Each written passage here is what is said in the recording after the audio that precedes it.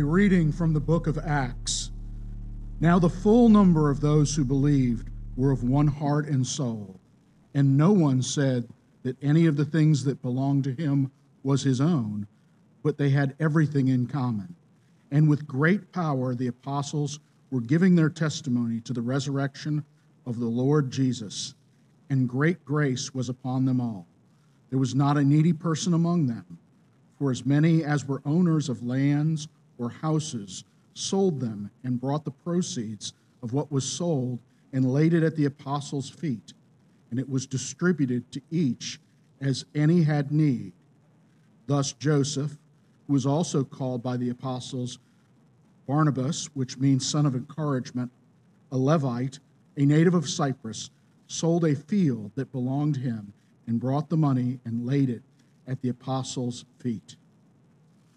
But a man named Ananias, with his wife Sapphira, sold a property, and, with his wife's knowledge, he kept back for himself some of the proceeds, and brought only a part of it, and laid it at the apostles' feet. But Peter said, Ananias, why has Satan filled your heart to lie to the Holy Spirit and to keep back for yourself part of the proceeds of the land? While it remained unsold, did it not remain your own? And after it was sold, was it not at your disposal? Why is it that you have contrived this deed in your heart? You have not lied to man, but God. When Ananias heard these words, he fell down and breathed his last. And a great fear came upon all who heard it. The young men rose and wrapped him up and carried him out and buried him. After an interval of about 3 hours, his wife came in, not knowing what had happened. And Peter said to her, Tell me whether you sold the land for so much. And she said, Yes, for so much. But Peter said to her, How is it that you have agreed together to test the Spirit of the Lord? Behold, the feet of those who have buried your husband are at the door, and they will carry you out. Immediately she fell down at his feet and breathed her last. When the young men came in, they found her dead, and they carried her out and buried her beside her husband. And a great fear came upon the whole church and upon all who heard these things. The word of the Lord.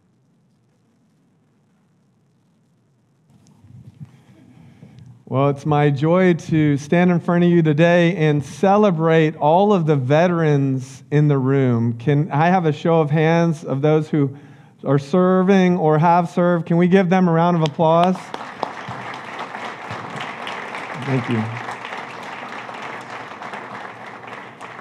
I was told also it is the Marine Corps' birthday. Is that correct, Jim? All right. So a special shout out to the Marines. We are grateful for the liberties we have and to be able to worship together this morning. And it's fitting that I would have a veteran actually bring this passage to you this morning. We're going to hear from Kenneth Padgett, our own Kenneth Padgett. So here's the deal. Kenneth has served us in the Navy and in the Air Force. Did you know that? He's much more than a drummer. Some of you might know that he also leads a Bible study, an in-depth Bible study weekly here at our church. Others have just met him through different encounters. But you might not know that he just finished a master's in Old Testament, and we are supporting him as he pursues a PhD in Old Testament through University of Aberdeen. And so I thought, wow, what a great opportunity, Kenneth, that you get to preach on this passage, Ananias and Sapphira. So would you give Kenneth a warm welcome this morning as he brings God's word?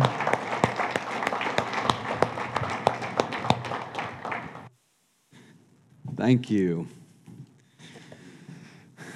Paul, you left your big glasses here? I'm not there yet. Well, thank you for being here. Have you guys ever read a passage in the Bible and where you're like, what in the world is going on? There are some of those in the Bible, and we are going to encounter one this morning. Let's pray and then dive right in. Father, you are good. And Father, I pray, as we prayed earlier this morning, pray that you would give us wisdom and give it generously to us. Father, this is a heavy passage, and I pray that you would give us wisdom and discernment, that you would poke and prod at our hearts to move us in a position where we are most satisfied in who you are. So, Father, I pray this for your name's sake. Amen. So just right off the bat, I just want to tell you the big idea of the passage this morning is God's sacred family is more important than your self-interest. So right off the bat, I just want to recognize that this passage, this message, it runs a little against the grain of our standard Western evangelical culture, positive, encouraging. I'm not denying those things, of course, but I am saying that this message is going to sit with us maybe a little bit different this morning, so I'm giving you a heads up right at the outset. And, of course, we read the passage. Great reading. This is how the passage ends, just to remind you, just to go ahead and set the tone for the passage. This is what, when the whole church heard the things that we're going to talk about this morning, great fear came upon them. And so, just as a prep, so I was talking to my wife last night, and I was running through this message, and towards the end, she's like, man, this is really convicting, you know? And I was like, I know, I feel it. And so I was like, hey, I have an idea. Maybe we can just take a vote. I'll take a vote on Sunday morning. Who wants to skip this passage? You know, we don't want it to be there. Raise your hand, you know, don't raise your hand. This whole great fear thing, I know that's like your go-to Christmas card verse. Get the season started right, get it all going. But no, for real though, my wife and I were talking about this passage. When we were talking about the weight of the passage this morning, this one came to mind for us. And I love the NLT's translation for us this morning. All Scripture is inspired by God and is useful to teach us what is true and to make us realize what is wrong in our lives. It corrects us when we are wrong and teaches us to do what is right. God uses it to prepare and equip his people to do every good work. I want that in your minds this morning as we engage this passage. So, with that said, let's dive right in. We're doing this morning Ananias and Sapphira, which is Acts 5, 1 through 11. But I want to back up into Acts 4 to get the context, because you're not going to understand Ananias and Sapphira without the context that's been laid out by Luke. So Luke wrote this letter. He's himself a non-Jewish Roman citizen who was a follower of King Jesus. And he's writing the letter to a guy named Theophilus, a guy he says is most excellent Theophilus in Luke chapter 1.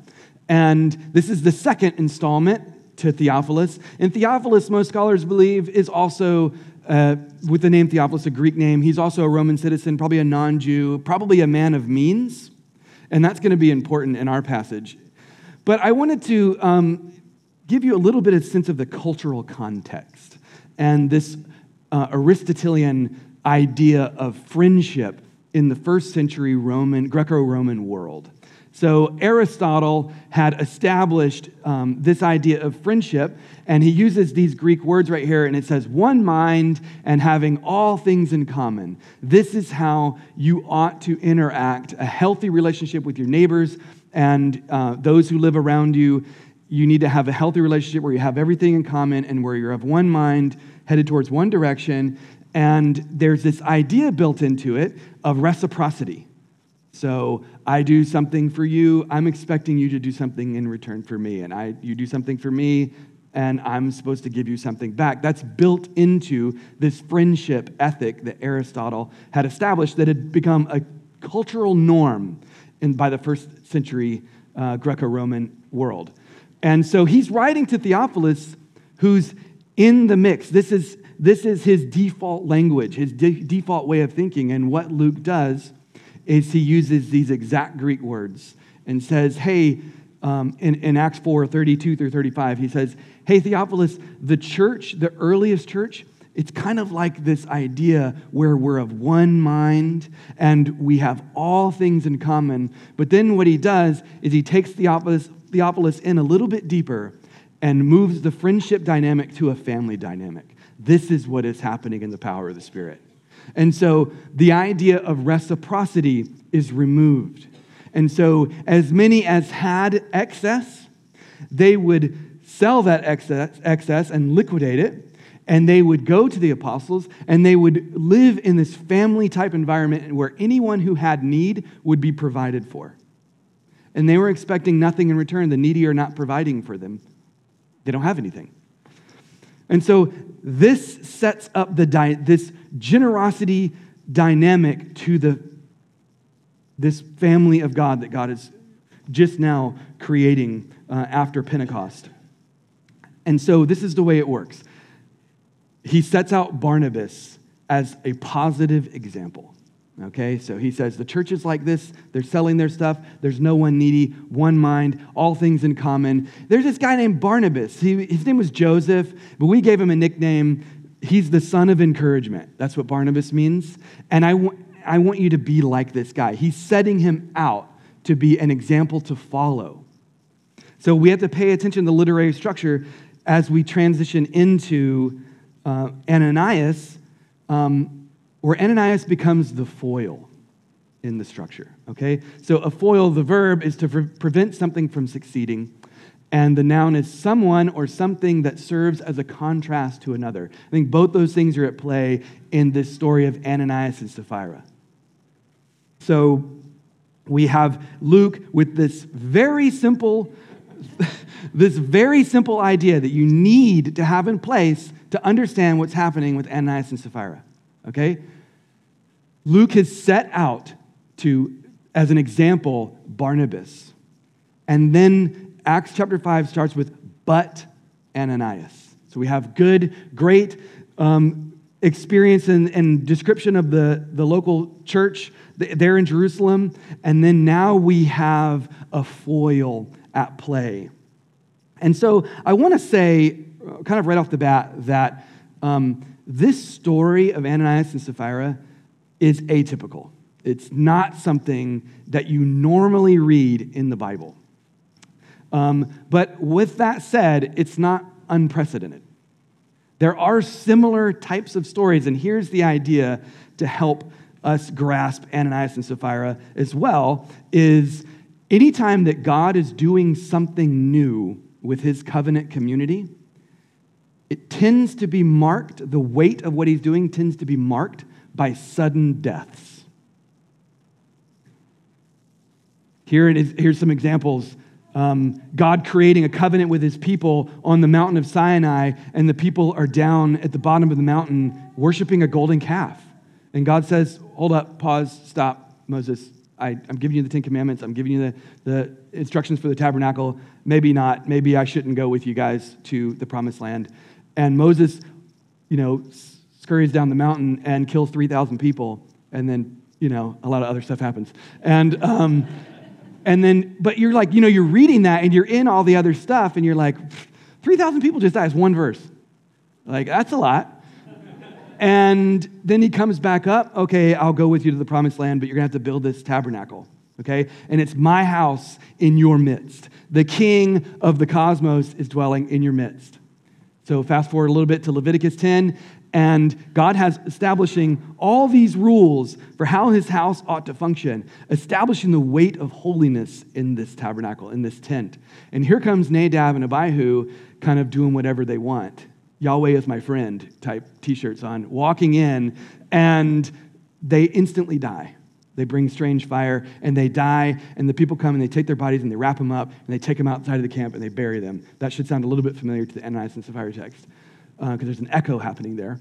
And then you have Achan, So you have the covenant, the tabernacle. These are big ideas. Then finally, we're going to the promised land, but you kind of screwed it up, so we had to wait in the wilderness for 40 years. And now we're finally going into the promised land, and we are going to, with God as our warrior king, we are going to get rid of the resistance against us to this land that you promised to our forefather Abraham. And God says, as we go through this, I don't want you to take anything, nothing for yourselves. I'm your portion. And all of a sudden, things start going terrible. They start losing. This is not going very well. And Joshua finds out that there's a guy named Achan who has taken some stuff for himself. And once everybody finds out, Achan and his whole crew, they get killed. And you're like, wow, this is crazy. So fast forward all the way to our chapter here, Acts 5. A new beginning. This is after Pentecost. This is, everything so far in the story has been pretty cool. I mean, we're seeing the Spirit drop down on the church, and we're seeing them go out bold, empowered, bold generosity, bold charity and love towards their neighbors, healing people. The Pharisees are ticked. And you're just like, man, this is a great story. Oh, yeah, tell me about Barnabas again. He's cool. And then, but Ananias. So what happens in the text? Well, here's how it happens. Ananias and Sapphira, they conspire together. They're in on it. Seems like it's Ananias. Ananias kind of takes the lead on this idea, and Sapphira's like, okay, whatever. And I'm gonna put numbers in this because the text doesn't give us numbers, but just to help us feel the story along here, to grasp the story, is let's just pretend they decided, hey, I'm going to sell this thing for $10,000, but I'm going to give $8,000 to the church. This is going to make me look great because, Barnabas and all these other guys, they're going in there, they're getting these cool nicknames. And so I'm going to go in there and I'm going to lay $8,000 at the feet of the apostle, and it's going to look awesome. Well, unfortunately, Peter knows somehow, miraculously, I don't know, but he knows, and he sees the 8,000, and he's like, Peter, what's your deal? And he says, Satan has filled your heart. And this language is language of Judas. This is deep betrayal language. Satan filled Judas's heart before he went and betrayed the body of Christ. And the weight of that moment is being echoed and picked up here in the way that this story is being told. The church is filled with the Spirit. We have read that in chapter 4. These people have come together to conspire with Satan. And he's like, hey, Ananias, you're not lying to me. You're lying to God. And so Ananias, all we know is that Ananias fell down dead. And it was voluntary. I just want to point that out. That's a little side note. This is voluntary. This is not socialism, communism type thing. Peter says it in the text. Hey, the land was yours, and the money was yours. When you came and you tried to, put a little padding on your self-interest and then, come up, hey, look, I'm giving everybody, that was the testing of the Spirit and the deception and the lying to the Holy Spirit and lying to God. And then here comes, then he's dead. He dies. He's buried. What doesn't happen, it's important to note, what doesn't happen is that Peter doesn't kill Ananias. We're all on the same page there. I think sometimes this passage maybe gets like, what? And Peter doesn't kill anybody, nor does he even call down a curse. He just says, hey, man, you're lying to the Spirit right now. I know it. And Ananias falls over dead. And then he these young guys are there, and they wrap him up, and they take him out, and they bury him. And it's an unceremonious death. Same thing that happened to Judas, an unceremonious death. This is deep betrayal to this new community that God is building, this new family that God is building. That's how he's letting us know that there's weight to what's happening here. And so then here comes Sapphira. I don't know what she's been doing. She doesn't know what's going on. 3 hours later, and she comes in, and Peter says, hey, did you sell the land for $8,000? And she's like, yeah, $8,000. He gave her an opportunity to come clean. Say, no, we sold it for 10. But she conspires with her husband. She says, yeah, $8,000, because she's thinking about her self-interest as well and padding that. And so Peter says, no, you know what? Actually, the guys that left to go bury your husband that you don't know about right now, I'm telling you right now, they're going to go bury your husband. They're at the door now, and they're here to collect you. And she falls over dead. So, now we get to our Christmas card verse. And great fear came upon the whole church and all who heard these things.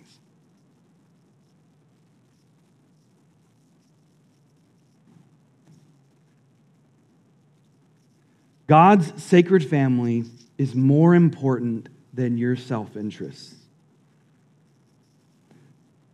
The text this morning is heavy, it's atypical, it's strange, it feels foreign, and all of that is meant to communicate to you. This is what God is doing in the beginning of Acts, and by creating this covenant family, he's doing something amazingly profound, and it is not to be treated lightly. Remember that all Scripture is inspired by God, and it's going to teach us what we ought to be doing and teach us what we ought not to be doing. And I want to make sure that this morning, as a covenant community ourselves here, that we are approaching the text that way. Sometimes it's easy in our culture, in our Christian culture especially, our positive and encouraging Christian culture, to pull out verses that encourage us, and that's great. God is encouraging us. He sent us the Comforter to comfort us, but also to convict us.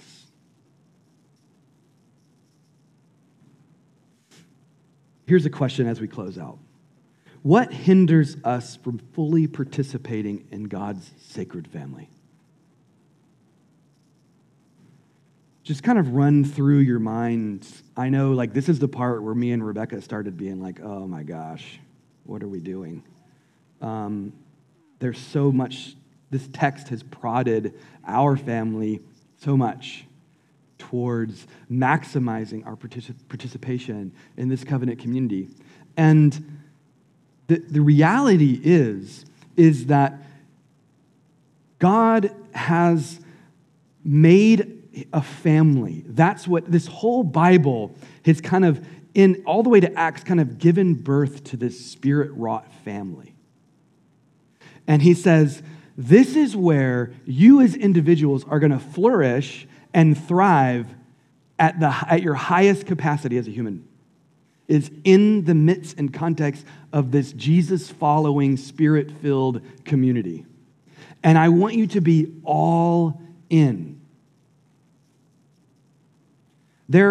Our culture runs counter to what the Spirit is doing. It's just the way it is. The world is run by the prince of the power of the air, which is another name for Satan. And he's trying to subvert on the outside everything that's going on. And we see that in politics, and we see it in arguments on Facebook or whatever. Don't be fooled. Satan is trying to undermine the community of God as well from the inside. That's what's happening with Ananias and Sapphira. That is a temptation that we all as people feel. And we're told culturally, you get your kids in this sports thing, and it'll pull them away from the family of God, but it's cool and good for them. Or culturally, I like the music at this church, the preaching at this church, and the community at this church, and we kind of just ping pong around the whole thing. And this text this morning, I just wanted to add a little bit of weight. I think that's what Luke is doing. He's adding serious weight to what we're doing right here this morning, gathered in the power of the Spirit under the name of Jesus. This is what God is doing. And he's dwelling in our midst. And he's speaking to us through his word. And he's compelling us toward radical generosity, towards charity and love towards one another at a level that the world doesn't understand. John Piper says, God is most glorified in us when we are most satisfied in him. It's not wrong to have self-interest. It's not wrong to have hobbies and do things and have fun. Have resources, have fun, have a schedule, have a calendar, in a way, do all of that, but in a way that shows your deepest satisfaction is in God himself, which is only lived out in the context of a local covenant community who is bound together in the Spirit under the authority of the Word. You've heard the phrase, show me your calendar and your checkbook, and I'll show you what you worship. Billy Graham says your checkbook your bank statement is a theological document. By it, I can see what and who you worship. I'm not here. Listen, I'm receiving this text the same way that you guys receive it. I've been pondering this all week, and it's just, there's no way to let's get around this and do something cool and fun. It's just heavy. It's weighty. The whole church hears this story, and they are filled with fear. I think the idea for us this morning is the weight, the heaviness of what God is doing. Not remember, what God is doing is awesome. What God is doing are spirit-filled people full of love towards one another. What Ananias and Sapphira are doing, they represent that part of us that seeks to check out a little bit, and check out a little bit more, and check out a little bit more. So I think the call this morning is towards full participation. I think, it's interesting, the church itself kind of shifting to one fellowship and seeking to be more inclusive, seeking to move this charity and this love that we have here gathered together and start to seep into other areas of the city. I think the call for us, as that vision is cast, the call for us is to bind ourselves together in the power of the Spirit under the authority of the Word and King Jesus, and to fully participate and thrive and flourish as human beings. Let's pray. Father, you are good. Father, you have created something so amazing and allowed us not only to enter in and participate, but to thrive and flourish as we seek to follow King Jesus. Father, my prayer is that you bind us together more and more in our community groups, in our friendships, that we can make space for this family in our calendars, that we can make space in our budgets for this family, so that no one would have needs. Father, this is what you're doing, and I pray by the power of your Spirit, you would continually work and grow us together. Pray this for Jesus' name's sake. Amen.